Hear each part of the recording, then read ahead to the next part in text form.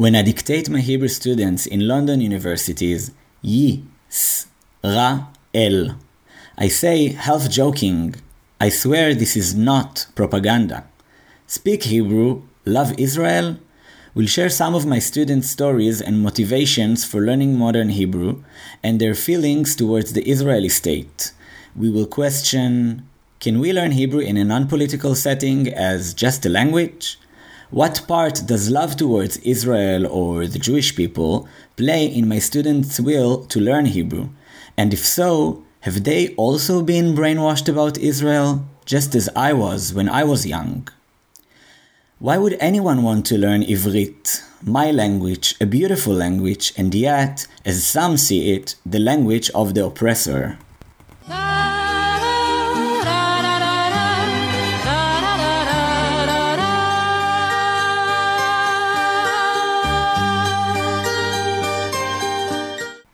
Let's start with Zain, a British Muslim who studied Hebrew at SOAS and even taught Hebrew in one of London's synagogues. When I shared on my Facebook a text questioning what motivates my students to learn Ivrit, Zain commented, "As someone from a British Pakistani Muslim background, I was surrounded by a way of talking about Zionism and Israel that was saturated in anti-Semitism." He then mentioned some other Muslims who learn Hebrew and become Zionists. The reason for why that happens, he wrote, are deep and sometimes sensitive and can relate to how some Muslims feel about their communities and sometimes their sufferings. They feel Israel is a liberating force that has been largely misunderstood. So even though Zain isn't my student, I thought he had something interesting to share about anti-Semitism, Muslim communities in the UK, their approaches towards Israel and Palestine, and most interestingly, about his personal process of learning Hebrew, both at SOAS University of London and the Hebrew University of Jerusalem. So Zain accepted to share his story, and I first asked him about his background. Yeah, I was born and raised in London, in a Pakistani community. And yeah, so it wasn't something we spoke about all the time, but it was pretty much there.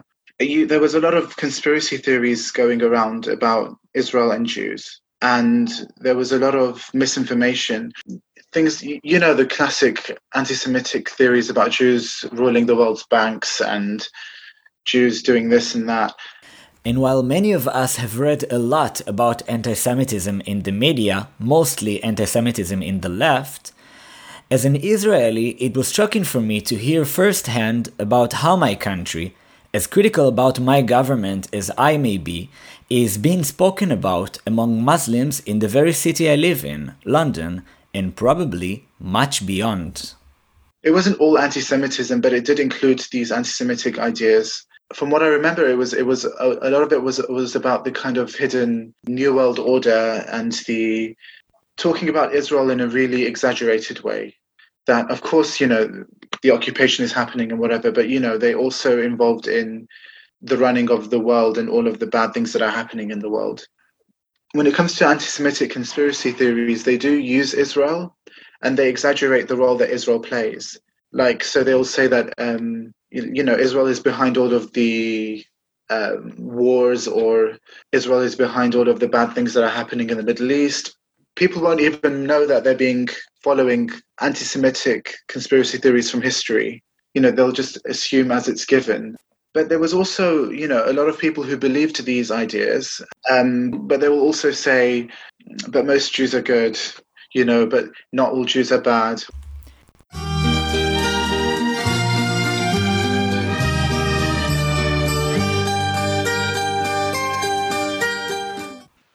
Speaking about anti-Semitism is only one side of the coin.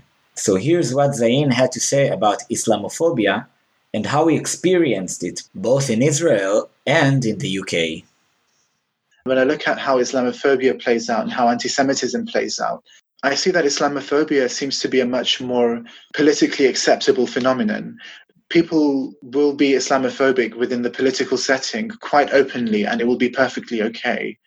Muslims are associated with terrorism, and they're associated with being a security problem, a demographic problem in the West. because of the influx of immigrants, but also now refugees we're seeing. So we're associated with a lot of problems, and we are racialized so differently as Muslims. He made me think that just as some people don't realize when they're saying anti-Semitic things or using anti-Semitic tropes, maybe some of us, Jews, do and say things that are simply Islamophobic. I became angrier with Islamophobia, and I became angrier with people who are making excuses for the kind of rhetoric that goes behind, for instance, the UK's Prevent strategy or the Islamophobic rhetoric that I was seeing within Zionist settings. You can say that Muslims are killable, or you can say that that the occupation is okay, or that the war and terror in Iraq and Afghanistan is okay, and expect Muslims to be okay with that. I started to break it down as much as possible for people and say, no, it's not. And that, you can criticize, if you want to, you can criticize the ways in which Muslims address a lot of issues, but the fact that they're angry about them is not wrong.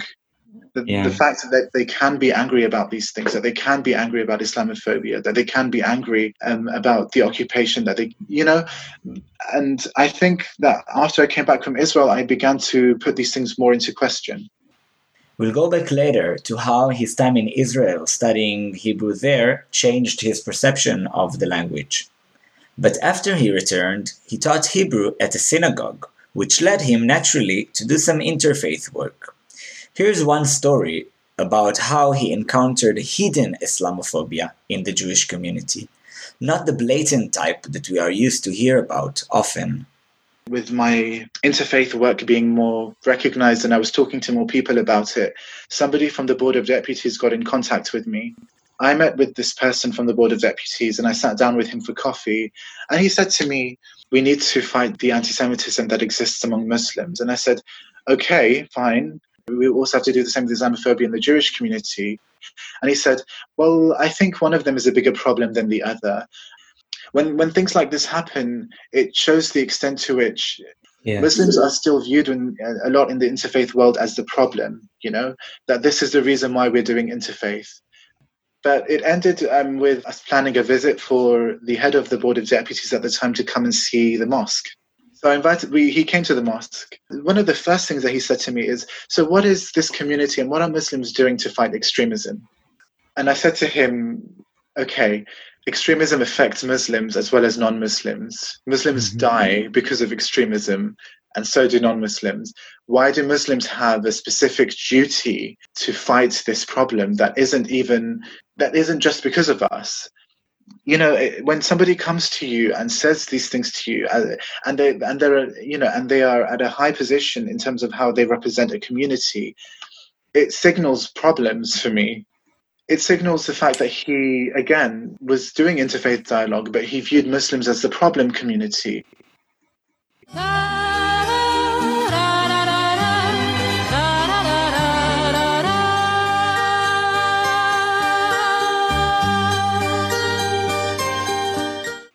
Hebrew from Scratch, the book recommended by the Hebrew University to teach modern Hebrew with, barely mentions political issues or Zionism. Nevertheless, Zain mentioned that I think it's part of studying Hebrew. You have to deal with Zionism. There's no other way of going around. But can't you just study Hebrew as a language? For me, as an Israeli, that's what it is. Today it's just a language for Israelis. But if you're learning Hebrew from outside, by the way, it doesn't mean you have to treat Zionism in a particularly positive way. It's just something you will encounter. So, how do you encounter Zionism in the Hebrew studies if Zionism isn't really mentioned? Stuff about Israel that was clearly Zionist and, texts that were really Zionist, talking about, nothing about Palestinians really. Zain later on taught Hebrew at a synagogue in London because he wanted to simply teach a language, avoiding politics or Zionism, but he realized that in a lot of synagogues and in a lot of places, Jewish schools, Hebrew is taught. And oftentimes, Hebrew is taught in a way that might not consciously talk about Zionism. It's just a language, it's normal. The fact that Hebrew is so normal within that setting can say something about the fact that the setting is a Zionist one.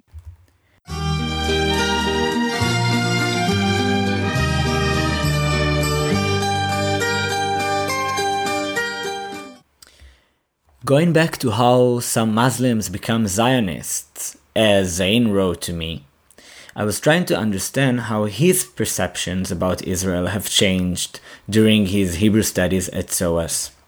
Zain at first was speaking about other Muslims he met or read about and what made them go against the norm in their communities and express support for Israel. This also happens in the UK, but also let's take the example of that Qatari guy that I mentioned, who clearly was facing a lot of problems growing up and, was raised in a very conservative society. And when he learns about Israel in growing up, you're supposed to hate Israel's evil, Zionism is evil. But going through the difficulties that he goes through in a Muslim country and then, actually learning about Israel or talking to Israelis, the thing that he will be focusing on is the fact that Israel is a more liberating place to be from what he's seen and from what he can see and understand. Over there, you can be whatever you want in terms of your religion. You can wear what you want. This is the ideas that they have. You can be gay. I think that definitely plays a part in it. And when that person is doing that, they might forget about the occupation. Apparently, Zain was going through a sort of such process during his Hebrew studies. He told me that at the beginning of his studies, he realized Israel is maybe not that bad as he was told, and he didn't really know what to think about Zionism. And so he started to question all the negativities that he was fed with about Jewish people. There were Zionist people he encountered which brought him closer to their side. I was going through a kind of identity crisis in terms of my faith, which I guess in a strange way brought me closer to Israel and Zionism and all of this. Where I didn't feel like I was being noticed or appreciated, I think some Zionists I met, either through my studies, through university, or just by chance, because I was just curious, kind of made me feel like I was especially intelligent just because I was questioning things. So they made me feel validated. I was in a situation of vulnerability, I'll say. Mm-hmm. And because of that situation of vulnerability, I was very kind of receptive to this validation I was getting. And it happened because I was a Muslim who was starting to learn Hebrew, actually could start speaking a little bit at that point. And I was just, I was questioning things, and I had this impression about myself that I was really nuanced. But then he went to Israel. As part of the SOAS Hebrew program, the students get to learn and practice Hebrew at the Hebrew University in Jerusalem. Then I actually moved to Israel the following year, and I think that changed everything for me. He reminisced one specific encounter with an Israeli soldier who, just like myself and many Israelis, have this image of how anti-Semitic Muslims in Europe or anywhere are. I actually remember I was visiting a friend of mine in Kiryat Ano. I was taking the bus, and I remember I was sitting next to this soldier, and we were just talking in Hebrew. She said, "Where are you from?" I said, "I'm from the UK. My family are from Pakistan." And she said, "Oh, I heard Muslims in the UK Muslims in London are very anti-Semitic, and I've seen these things on Facebook and the pictures." And I said, "It's not so simple. I think it's more complicated." And I said, "Oh, are you religious? Are you religious?" "Oh, because I heard religious Muslims are also really anti-Semitic." Sometimes I feel people think that that's all we talk about, or that that's just kind of a big focus. And the anti-Semitism that I did encounter growing up, or what I saw, it was there, and it's unfortunate, and it needs to be challenged, but it's not everything. So half a year living in Israel, speaking Hebrew, not like some Muslims who have this, go to Israel and they say, "Oh, we've become enlightened and Zionists," and they only go for about 2 weeks. Yeah. And even when they go, they're sometimes part of these programs or these tours, so they'll only see specific side of things. So you, Zain, who actually lived there for quite a while, what did you realize about yourself, about Zionism, Israelis, and about Hebrew? I think going through a lot of racial profiling, having Palestinian friends, sometimes being seen as an Arab there, I think these things made me realize, started to make me realize what Zionism really looks like, what the occupation really is. and how much is being normalized when it comes to how Zionism is talked about outside of Israel, in pro-Zionist circles, but also how much a lot of anti-Zionists, including Muslims, don't know about what's going on in Israel. And they don't really know about the occupation. Their ideas about Zionism, Israel, and Jews are unfortunately a mixture of like anti-Semitic conspiracy theories and misinformation. Mm-hmm. So here I was in Israel realizing all of this, that, Zionism's pretty, but also when I was being raised and hating Israel was normal, hating Zionism is normal, or hating the Israeli government, it was not coming from the right place. Maybe the intentions were good for a lot of people, but it wasn't coming from a position of real understanding. More importantly, I don't know to what extent it was coming from a position of real solidarity with Palestinians. And going back to Hebrew, it seems that not only his perceptions about Israel and Zionism have changed, but also the way in which he perceived the Hebrew language. I mean, when I was learning Hebrew to begin with, it was a kind of a rosy experience. I was like, yeah, this is so cool. I'm doing something different. And I hate to say it that I thought about myself like this, but I'm so enlightened. Wow, how amazing. And now I'm just like, Hebrew is a very violent language. I don't want to offend everybody who speaks Hebrew. I won't, but I still remember at checkpoints when the guards would like shout at the Palestinians sometimes in Arabic, but in a Hebrew accent, really awful Arabic. But, yeah. But I think my perception of Hebrew, it just wasn't as rosy anymore. It was just like, Hebrew. So that's about it for today. I want to thank you for being here and listening to the first episode of Speak Hebrew, Love Israel. And last but not least, here is the last question I asked Zain. What would you say to other Muslims who became supportive of Israel and maybe might have forgotten about the occupation? Thank you for asking me this question. Wow, I would tell them, think really carefully about the type of things that you're getting into.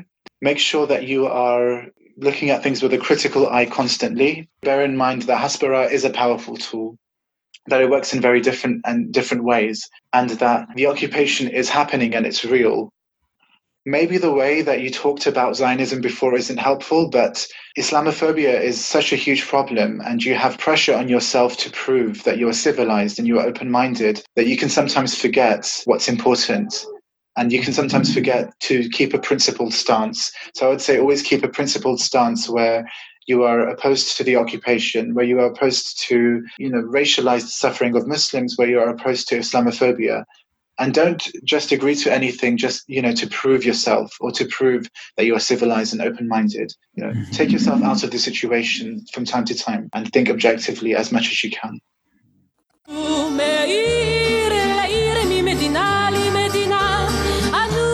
שיר